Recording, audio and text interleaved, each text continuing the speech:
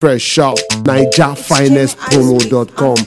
Yeah, it's a sad thing to see my country, Nigeria, going through these tough times. But now I just want to say some things. Yeah, let's do this government talk. Smoke it down from this. Yeah, I know. Government, make una petition good salaries. Government, make una empower youth. Government, make una look after our kids. Government, we need a better governance. Government, we need unconditional leaders. Government, please listen to our cries. Oh, government. This chaos when I start so now so since 1960. Promises upon promises, still yet no changes. Make una start to the deceive us. This was street or the para. Oh, Nigeria. Politicians now allowed my decade. Now lay their pocket and they think of.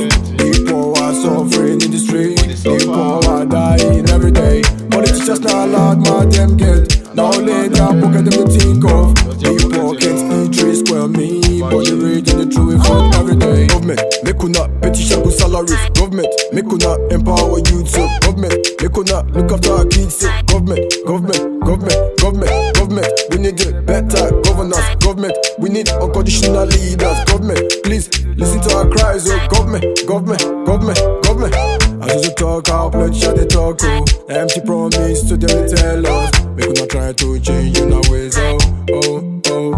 Me, I get a question to ask. Our politicians, they know they travel abroad. That they keep blind eyes like they know they see. That they fly with their families to Bodo Yibo. That they spend our money, come on, yafun. The most way they loot them, they loot, they go.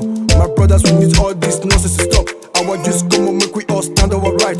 Together, if we stand, Nigeria go be a better place. Nigeria. Waiting the happen.